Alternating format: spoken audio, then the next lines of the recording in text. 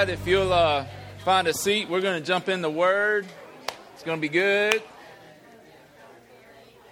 God's going to speak to us this morning. I believe it. What's that? Yeah, if y'all quit talking, Doc. Yeah, no, I'm just kidding. It's awesome to have a church that talks, and thank God Bethany didn't just fall out of her seat. You got a testimony for next week. Yeah, it's like I think that the baby kind of teetered you over, so it almost threw you out of your seat. Well, thank God. There was those angels holding you in the seat, so we're thankful for that. Well, pray for me.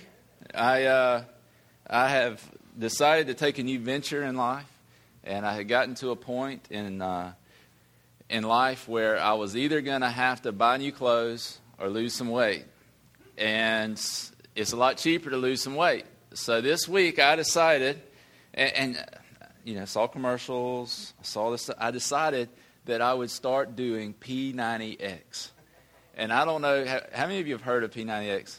It's like the workout from the pit of Hades. It's like the hardest thing I've ever done. But I saw the guy doing it, and he's like 50 years old, and I'm like, I can do this. I'm only 33 years old. I can do this. And so I came in the first day, and I'm in there, and I put my little pull-up bar on the door going into the bathroom in my office, because it's the only small door in the entire building. And I get up there, and nobody was here, so I didn't even have my shirt on. And I look up, and I start to do my first pull-up, and there I am, right in the mirror. I did not realize. And I'm having to look at myself, straining, trying to do this pull-up, veins popping out of my head, jiggling. It was just tragic. And so I came in, and I stuck with it all week, but it was crazy. All week long, I felt like I had the flu.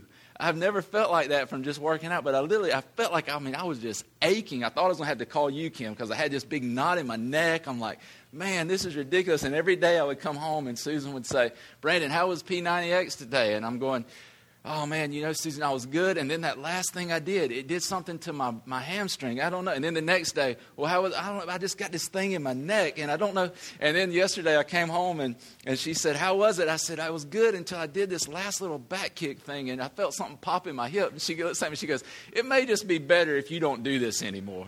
And but I'm sticking with it, I'm trying to make it, trying to just gut it out, but it has not been easy. And I was doing the yoga. I don't know how many of you have ever done yoga. But if you picture me trying to do yoga, and I'm kind of like a pretzel all bent up in all these things, doing the sunrise of the dog or cypress or something. I don't know what it was. It was some kind of yoga term. And I'm trying to do this, and finally I just finished the whole thing, and I don't think I'm so out of shape that I can't do the exercises well enough for it to do me any good.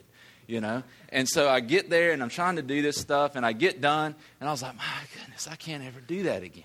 That was the hardest thing I've ever done. And then it's like I don't know if God just speaks through P90X, but it was like I hear this in my head, that's the hardest it'll ever be. And I started thinking about that, and I was like, that is so true.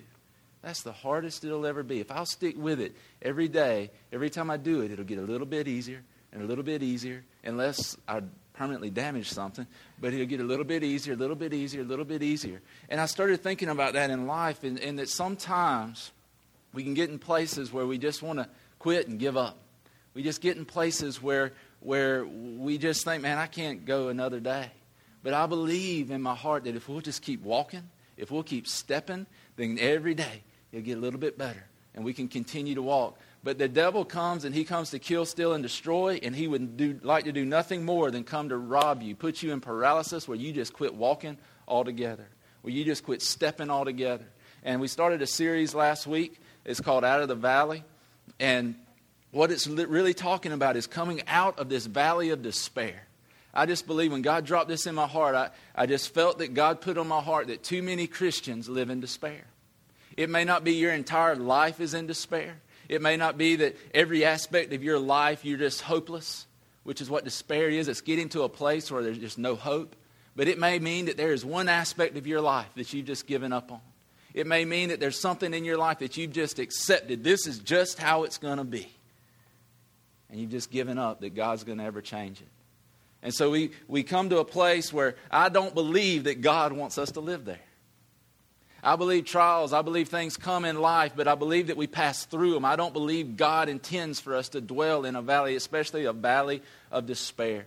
I don't believe that God's intent is for us to go through our life and to live our life feeling like there's no hope. One of the most difficult things is having setbacks in life, because we go and we go and we go and we get set back, and the most difficult thing is just to start again. It's hard to just take that first step. But I believe that God would always have us filled with hope, to be filled with a knowledge that God is going to work this out. He's going to do things in my life. And today I want to specifically talk to you about the sustaining power of a dream. See, I believe that God's called us all to a purpose. He's given us all a vision for our life. He's given us all a purpose to live for.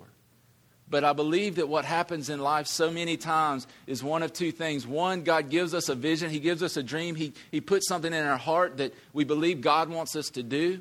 And we grab hold of that thing and we start walking through life. And then trials come, the valley comes, and all of a sudden we just let go of it.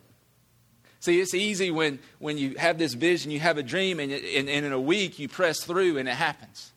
But it's a little bit harder when it takes a month to get to where you feel like God's taking you. It's even harder when it takes a year, when it takes a decade to get to where God is taking you. And so it's easy just to get to a place of saying, oh, well, that must not have been God. I'm just giving up on it. I'm letting it go. It'll never be right. I don't even have any faith. I have no hope. I don't even hardly have a desire to see that happen anymore. And so we just let it go. And so some of us today need to think back. We need to reach deep down inside and see what it is that God has placed on the inside of us that He's desiring to do in our lives. Because some of us have given up on that. There are visions, there are things in our hearts that God has placed there, and we've just given up. The other people are the ones who haven't given God an opportunity to speak a vision into their life. That haven't given God a chance to say, this is what I created you to do. This is who you are. This is what I've designed you for. I have knitted you together. I have placed you together for this purpose. And we need to hear God speak to us what it is we're here for. Listen, it doesn't necessarily have to be a ministry. It might be something with your family. It might be a desire for a marriage. It might be a desire for reconciling a relationship with your parents. It could be anything that God has placed there. That has been placed there by God.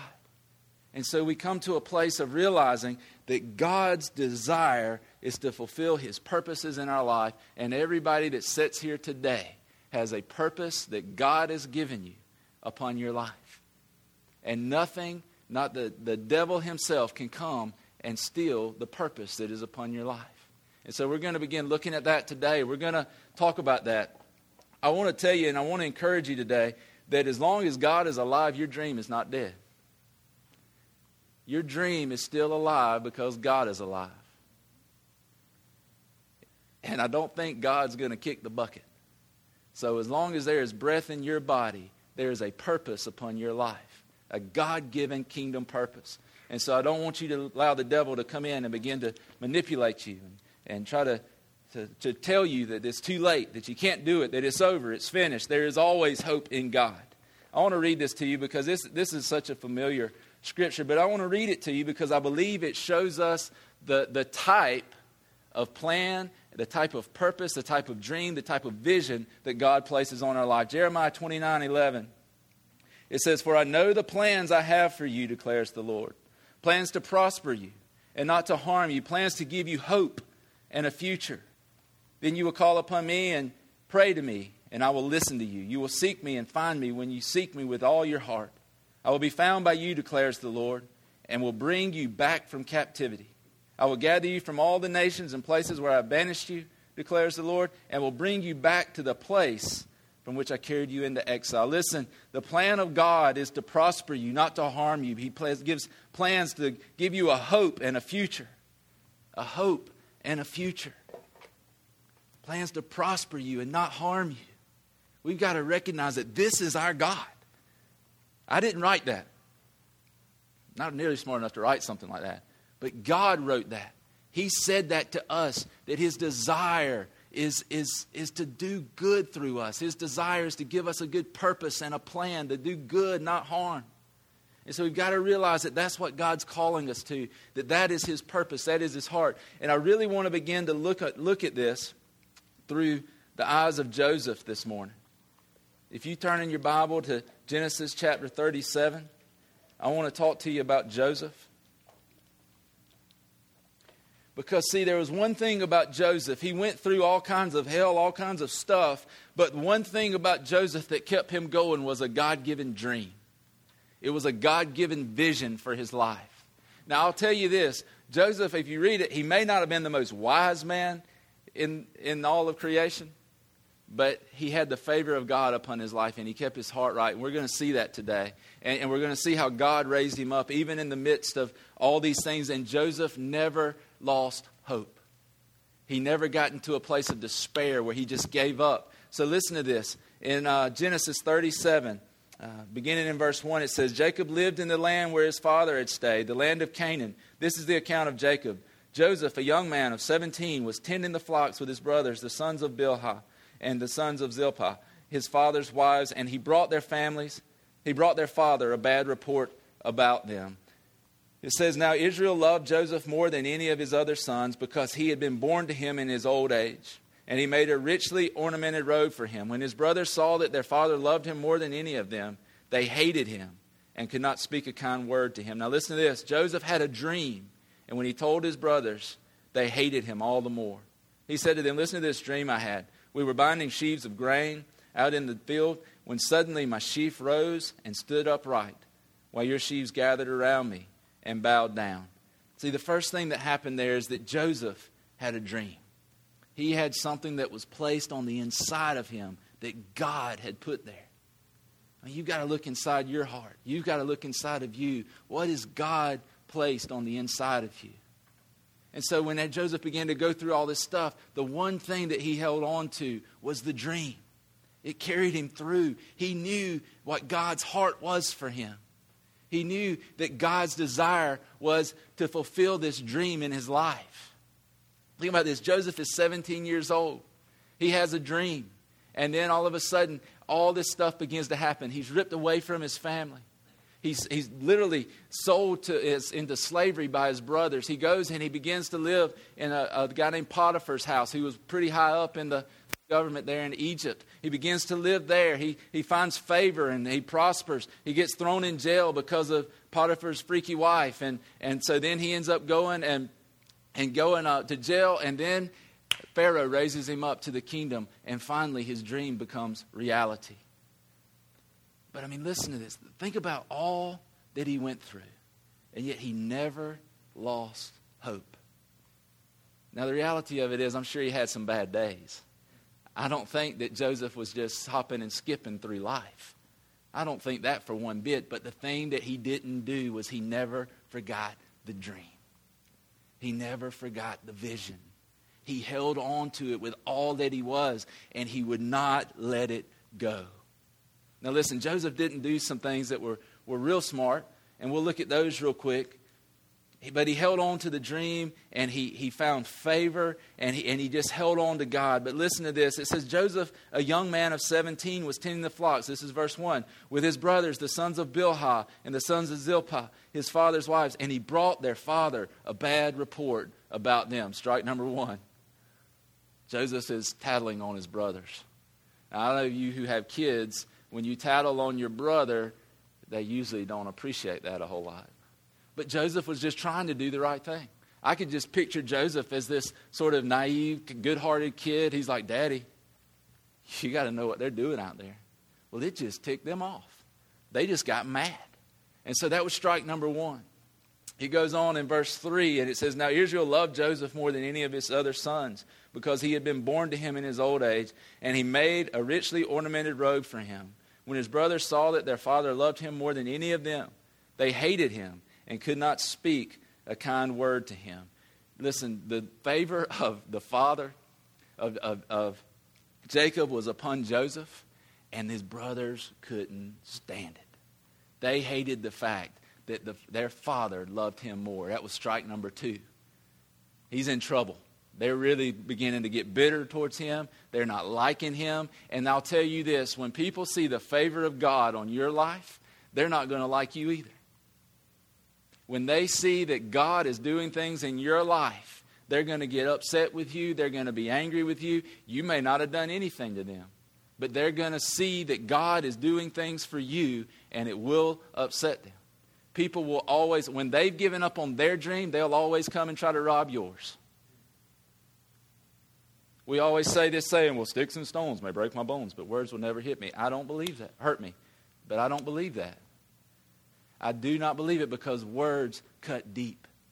And people will come and they will murder your dream. They will murder the vision that God gave you. And you've got to guard that. You've got to realize that that is a reality. And when the favor of God is upon your life, other people are not going to like it. Some won't be bothered by it, but others won't like it. It is amazing to me how in so many times in church, when something good happens for somebody else, instead of rejoicing with each other, we just get jealous. We get angry. Well, you know, so-and-so got a new truck. You really think he can afford that? I mean, come on. Instead of just going, man, bless God, that is a nice truck. Man, I am so happy for you. We're going, well, I could never have a truck like that. I don't even have a truck like that. You know, we just get mad. We just get upset. You know, we get angry. Well, so-and-so got a promotion. Did you hear about it? Well, I don't know why they got a promotion. Do you know what they did? Instead of just going, well, bless God. Praise God. Now they can give more to the church. We can do more. You know, we just get mad. We get upset. We get angry when we see the favor of God upon other people. In verse 5 through 8, it says, Joseph had a dream, and when he told his brothers, they hated him all the more. He said to them, listen to the dream I had. We were binding sheaves of grain out in the field. And he goes on and tells them the dream. And then it says his brothers said to him, do you intend to reign over us? Will you actually rule us? And they hated him all the more because of his dream and what he had said. Joseph comes and shares his dream. Listen, I believe this very strongly. I believe that when we started the church, God really put this on my heart, that I had to share the dream. I had to share the vision. But I didn't go running through town going, hey, everybody, we're starting a church. And thinking that everybody was going to go, well, praise God, that is exactly what we need is another church in Statesboro, Georgia.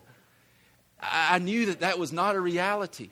But I found the people I was the closest to, the people I could confide in, because I knew that God said, Brandon, you've got to talk about it. You've got to share it. And I just began to share that vision. I began to talk about it. Now, listen, if I'm Joseph, I don't think I go run and tell my brothers one day you're going to bow down to me. There's just not wisdom in that. So in our dreams, we can share it with the people that are closest to it. We can begin with them and then move out from there. But you've got to be careful with your dream. You have got to guard it. You can't just throw it out there for everybody. Jesus even talked about throwing pearls to swine. He said, when you do that, be careful lest they come and they'll trample them. He's saying, listen, you got to be careful with the pearls of life. You got to be careful with that. Don't just trust it to anybody. Do it with people that you can confide in. And then there came a time when God says, now go and begin to tell everybody. And so we went and we were like, all right, this is going. This is happening. This is where we're going. And the timing was right and it worked, but we got to be careful. And then the next thing that happens in 37:7 through 11 is Joseph does it again. There's a time in life when it's best just to keep your mouth shut, you know. Just put it away right here and go, all right, cool. But after their first response, I certainly would not have told him again, but at least he wasn't ashamed of his dream. But there's a place where we just kind of need to get to where we use wisdom in regards to our dream. From there, life became, it was just something, I don't know, it was almost seems out of control when you read about it. Because here comes Joseph. He's doing great. He's favored by his father. He's in a perfect place. He comes along. He makes a couple of stupid comments, and they throw him in a pit. Now, they come along then. They sell him into slavery. He goes and he lives with Potiphar over in Egypt, and he raises up. The wife of Potiphar comes and says that Joseph was a handsome young man. He was, striking. And so she comes and she begins to try to talk him into having an affair with her. And even to the point where one day, this lady was like freaky, man. And like her pickup line, if you read it in the Bible, her pickup line was, hey, want to come lay with me?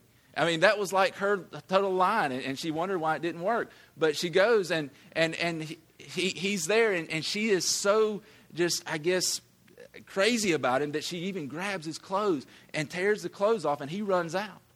And so when he does that and all that happens and she really frames him with his garment. He goes and then he gets put into jail. And there he meets this baker and this cupbearer.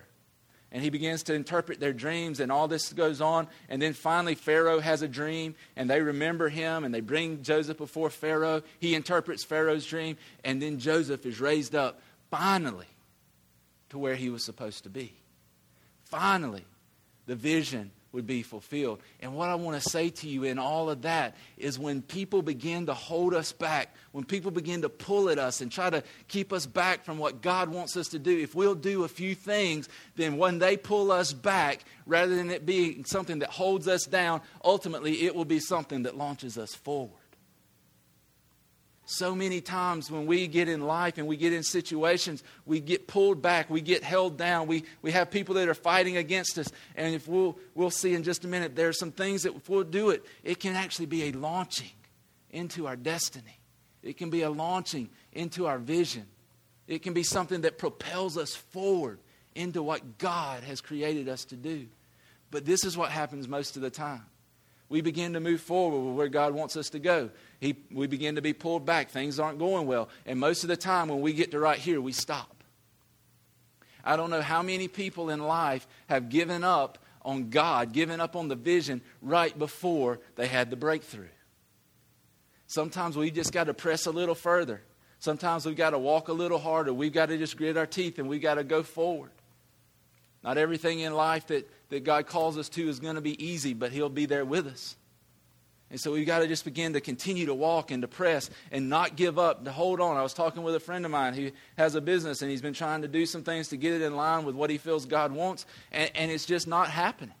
It's just, he said, I just feel like it's just flat. I just feel like things aren't going well. And when he said that, I just really felt in my heart for him to just keep going. It's about to happen. It's about to happen. Just keep going. Just keep doing what God would have you to do. Just keep moving. And then God can use that. It can actually be something that catapults us. Listen, he was in a pit. He went to Potiphar's house. Then he became in charge of everything in Egypt. And every time before he did that, he took a step back, what we would deem as a step back. But to God, what we see as a step back is not always a step back. Sometimes it is getting you ready to launch you forward into your destiny, into the things that God would have you to do. But in our eyes, man, going in a pit, really? And then all of a sudden, oh, well, look, he's doing better. Oh, my gosh, jail? Oh, well, now he's doing better. You know what I'm saying? It was just one thing after another, and it just felt like, oh, he's always getting held down. He's getting pulled back. But it was launching him further. God was actually using these things to get him ahead, to move him forward. This is just me. You can take this for what it is. I don't believe God had to do all those things to him. I don't believe that God, I believe the devil will throw us in enough pits that God don't have to do it. That's just my belief. I believe we serve a good God who loves us and desires to keep us out of the pit. But I believe that God is the best there's ever been at taking lemons and making lemonade. And that God launched him out of that pit. He launched him out of that jail. And God used everything. If there's ever been somebody that you see the truth of the statement that God will turn all things to good for those who love him, you see it in the life of Joseph. He took all kind of crazy stuff and used it for good. I want to look at, real quick, the things that I believe Joseph did. And this is not, there are others in here. I mean, I would just encourage you to go and read Genesis 37 and on, where it talks about Joseph. It is such a rich scripture, and you can see so many things in there. But I want to share some things with you that I believe God showed me in this text this week, specifically for today. The first one is this, that Joseph realized the rejection of man didn't mean rejection by God. That Joseph realized that rejection by man did not mean rejection by God. How many times do we get rejected by man and we begin to think, oh, well, God must not be in this. Joseph gets thrown in a pit. God had just given him the dream. They're going to bow to me, God, and now they got me in a pit standing there looking down on me? How is this going to work out? So we've got to realize that just because man rejects us doesn't mean God has. Because the word is true that God will never leave us nor forsake us. He's the same today, yesterday, and forever. And so we realize that God has not rejected us. He has not turned his back on us, even when somebody else does. When somebody else hurts us and walks away, God has not left us, nor has the dream. so that he is still right there in the midst. Genesis 37, verses 12 and 13, it says, Now his brothers had gone to graze their father's flock near Shechem, and Israel said to Joseph, As you know, your brothers are grazing the flocks near Shechem. Come, I'm going to send you to them. Very well, he replied. Now listen, at this point, Joseph has shared his dream with his father. He shared it with his brother. And basically he said, look, here it is. And they said, yeah, that's nice. And they stepped all over it. They just trampled it, just mashed it down in the ground. The most amazing thing to me about this is the next scripture says that when Jacob, Israel, comes to him and says, go to your brothers, he's like, very well. He didn't get bitter. I'd have been like, man, no, after you talked to me like that, you know. I would have wanted to like give him some lip. I certainly wouldn't have been like, very well. You know. I would have been ticked. I'd have been like I did when I was little. My dad used to always get on to me because he'd get mad at me. I'd walk off. And he'd be like, what'd you say? I'm like, nothing. You know? But it's just that way I would have had attitude, man. And yet here he is. He's just like, very well, Dad, I'll go. He guarded his heart. There was no bitterness. The things that his brothers, the thing that his father did to him, even when he was thrown in the pit, even when he was thrown in jail, he didn't get bitter. I'm telling you, bitterness will kill your dream. Bitterness will kill what God has called you to be and to do. We've got to guard our hearts from that. We can't let that bitterness in. When people do us wrong, let it go. It might be hard, but I'm telling you, you are better off. And the problem with bitterness is typically when somebody does you wrong, you get bitter and mad, and it doesn't bother them a bit. You're laying awake at night like this. You know, you're mad. You're just mad and angry. You're just wanting to kill them, grab them by the throat. And they're at home. They're like, it didn't bother them. It's not keeping them up. It's killing you. You're the one that wakes up the next morning with bags under your eyes. Can't function at work. Because it's not bothering them. They move right on. We got to guard our hearts against bitterness. We can't let that in. It amazes me that it says that when they brought the baker and they brought the cupbearer into the prison, that they put Joseph in charge of them. And it says he serves them. It's not like he's in charge of them, like, get up and shine my shoes. He was like, you know, serving them, doing things for them. And even to the point that he's in jail, all this stuff's happened to him. And he walks in one day and he looks at the cupbearer and the baker and he says, what's wrong with you? You look sad. And that's when they begin to tell him his dreams. And when he interprets those dreams, that begins to be what Pharaoh uses to exalt him in the kingdom. Now that is awesome to me. Because here this guy is who has been done wrong. He has been dealt a bad hand. He has had all this stuff happen to him. And yet he is still concerned about other people. That is absolutely amazing. That's a man who's kept his heart right. He's guarded his heart. Who hasn't allowed bitterness to come in. He kept his heart right in the fact that he did not allow bitterness to come in. Genesis 39:9. It says this, no one is greater in this house. He's talking about when he's in Potiphar's house. And he's doing everything for Potiphar. And this is him speaking about that. He says, no one is greater in this house than I am. My master has withheld nothing from me except you, because you are his wife. And this is when she's trying to get him to sleep with her. How then could I do such a wicked thing and sin against God? Listen, through everything, he kept his heart right with God. All this stuff was coming against him. All this stuff was happening. And yet he never looked at God and went, God, brr. You know? He kept his heart right with God. He guarded it. He knew that the best thing I can do is serve the King of Kings, the Lord of Lords, the God of the universe. Listen, it always pays to serve God. I don't know how many times I've said this, but I will say it again. You will not get to the end of your life and look back on it at the age of 75, 80, 90, 150, whatever long you live. You will not get to the end of your life and go, well, wish I had spent all them years living for God. It don't work that way. When we live away from God, we might get to the end of our life and go, well, I just wish I had lived for God. You know, man, I wasted so much time. But we don't get to the end of our life and look back and go, wow, I really wasted that living for God. It's not going to happen. It always pays to serve God. It pays to serve Him. It's the best thing you can do. He'll honor you. He'll exalt you just as he did Joseph. God is not a respecter of persons. He is not partial. If he did it for Joseph, he'll do it for you. The other thing in that verse is it goes, and Potiphar's been good to him. And Joseph refuses to sleep with his wife. He says, listen, he's trusted me with everything. He's trusted me with all he's got. Everything that's in his hand, he's given to me. He's trusted me with all of this. He kept his integrity. You know, it is so easy for us when we get in a situation where things aren't going our way to begin to rationalize why we can do something that's just not right. It's so easy. Well, you know, I got done wrong, so it's okay if I do them wrong. No. Be bigger than that. Well, you know, if I hadn't had this happen, then I wouldn't have to take this and steal this. And you know, no. Keep your integrity. In the long run, your integrity is worth more than what you could ever get by doing something that's not right. Trust that the problem is we don't trust God to raise us up. We feel we have to do it.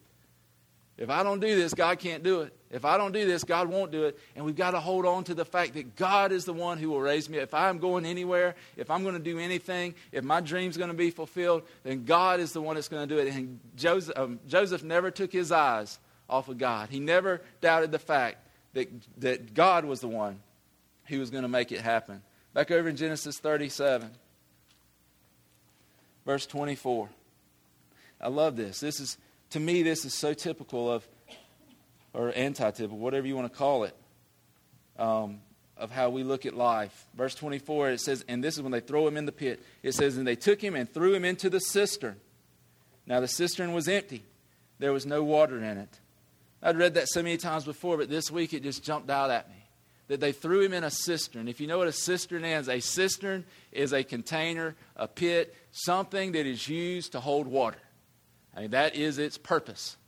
And yet they throw him in there, and it comes to the point where in the Bible it makes a point of saying, and the cistern was empty. There was no water in it. I believe this. I believe that even in that moment when they threw him in the pit and he's standing there, I believe God was trying to show him right then and there, Joseph, just chill. My hand is with you. There's no water in the pit, Joseph. This is a container. This is something that's meant to hold water. There's no water in the pit. And you know, in life, what happens to us is we come into a situation that's difficult. We come into a situation that we feel could rob us of our dream, rob us of our victory, rob us of our peace. And we come into it, and instead of looking for God's hand in the situation, instead of looking for God's promise in the situation, instead of looking at the fact that, hey, there's no water in here, we just look at the pit that's around us. We just look at the walls, and we look up, and we're like, gosh, that's high. There's no way I can't jump that high. And instead of looking at the fact that, hey, do you think it's just by chance you ended up in a pit without water in it? We got to realize that God, in every situation, we can find a promise that God is going to bring us out of it. And I believe that even in that moment, God was saying, Joseph, I have got you covered. I know that seems simple. I know it, but it was supposed to have water in it. There was no water. There was nothing there. And so Joseph's just in there. At least he wasn't in there dog paddling, like in circles, trying to stay afloat, you know. He was in there, and God was already showing his favor. He was already showing him. I'm amazed at how many Christians live today without the knowledge that God would like to put favor upon them. Talk with people all the time that are looking for jobs or looking for this. We just don't realize the power of God's favor. You are his child. He wants you to walk in favor. I did it myself the other day, sitting right there in that third chair from that side. I was sitting right there, and I was talking to a group of guys about tearing out these walls, and we're planning to go ahead and begin to do that, to expand this that way. And I'm sitting there, and I'm like, you know, the most difficult thing that we're going to have to do is get the building permit and then transition from this room into that room and do it all without, you know, having stuff fall on people. And I'm sitting there, and I said that. Well, that day, one of the guys calls the city and says, hey, we need to get a permit. Do we need one for this? What do we do? And the guy goes, if you're doing interior stuff, just do it. It'll be more headache for us than it's worth. Just go ahead and do it. Just do it, and don't worry about if you fill out an application, we're just going to pass it through. Just go ahead and do it. And he called me and told me that. I was like, really? And I'm sitting there, and in my head, I hear, the most difficult thing we're going to have to do is get the building permit. And I'm like, where is my faith? Why am I not thinking that instead of thinking at it and looking at it that way, I'm looking at the pit. I'm looking at the wall instead of looking at the fact that, man, there's no water in there. Instead of looking at the fact that my God is big, we're going to believe for favor. I just believe that this is going to go smooth. I believe it's going to work. Instead, we just start thinking about everything that could go wrong. Well, you know what? It could rain, and it might fill up with water. You know, instead of being like, praise God, there's no water. Most of us would be in there going, oh, God, don't let it rain. Don't let it rain, God. You know, I mean, that's kind of how we live. We live our life instead of looking for where God's going to move and what God's going to do. We live in fear over here in paralysis, just going, oh, God. And so we've got to get to a place where we look for God's favor. We know God wants to favor us. And this is the last thing. It says in verse 23, it says, when Joseph came to his brothers, they stripped him of his robe, the richly ornamented robe he was wearing. You know what I believe that robe was to the brothers? I believe that it was just a visual sign to them of the favor that Joseph had. And the thing that I see in this is that they were able to strip that robe off of Joseph. They were able to take it off of him and pull it off of him. And they ended up going and killing an animal and making it all bloody and tearing it up so that it looks like an animal killed him. And they take it back to their father. So they were able to steal that from him. They were able to rob it. They were able to rip it off of him. But the thing that they could not do, and the thing that no one can do to you, is they cannot steal the favor of God off of your life. They might be able to pull you back. They might be able to drag you down. But they cannot steal God's favor off of your life. That's something you've got to walk away from. They can't take it. Begin to believe for God's favor. Begin to believe that God will move in every situation. And believe that God desires to move you into the dream that He's called you to. God has a dream for your life. He has a vision for your life. And every time we get pulled back, if we'll do the right thing, God will launch us forward. But we got to hang in there. We got to keep walking. We got to keep moving. We got to keep doing. When we come in and things don't look like we thought they were going to look, when we're struggling to get to where we thought we were going to go to, I guarantee you when Joseph had that dream and the sheaves bowed down and they began to worship him and he told his brothers and he ended up in the pit, he's like, I didn't expect it to turn out this way. He ends up and I guarantee you he was thinking, well, I'm at Potiphar's. This is getting closer. This is getting closer. And then all of a sudden, wham, he's in jail. I don't know. And then all of a sudden, he's at Pharaoh's. And then there comes that one day that his brothers come and they're begging him for grain. And he goes, oh, I see. But Joseph had to keep walking. It wasn't easy. He had to hold on, and that dream sustained him from the age of 17 until the time he became in charge of everything that was in Pharaoh's control, the entire kingdom. And his brothers and his dad come walking in, and they finally just, we're at your mercy. We're at your mercy. And then, even then, he wasn't bitter. My tendency would have been like, yeah, no, all right, take them off. And yet he goes, I'm so glad to see you. And he loves them. And he hugs them. And he's restored. And God gave him everything that he promised. And we've got to realize that today. That if we'll keep walking, it might not look like much. It might not seem like much. But we got to keep walking. We got to keep putting one foot in front of the other. We got to keep going. We can always go further than we think we can go. And you keep pushing on. And you keep pressing. And you don't give in. And you don't let the devil win. And you just make up your mind. When my dad broke his leg a couple of weeks ago, I'm riding up to Augusta with Chuck, and he's like, we could get somebody else to preach tomorrow. I'm like, no way. No way. He's like, why not? I'm like, I'm not letting the devil win. I will not allow the devil to win. I'm preaching tomorrow. He's like, well, we might get back. I said, if I don't sleep, I'm preaching. I don't care. The devil is not going to win. I'm not. Come on, y'all got to. Does anybody believe that this morning? Don't let the devil win. Thank you. This is something we can be excited about. You ought to be excited that God wants to fulfill the things He's placed in your heart. And we just kind of go, come on, this is good. We've got to grab hold of this, people. It will change your life. It will change the way you look at things. It will make you want to get out of bed in the morning. Even when you look around and it doesn't look good, things look bleak, God says, I will do it. Let him have it. We got to wake up. We got to see that God, he wants to put his favor on your life. Walk in it. Know that God's going to do it. He will do it. Keep pressing on. Put one foot in front of another. And when you think you can't put another foot, put one more. And one more. And one more. And don't let the devil paralyze you. Move in the things that God has called you to do. Be excited about it. Amen? All right. Let's pray.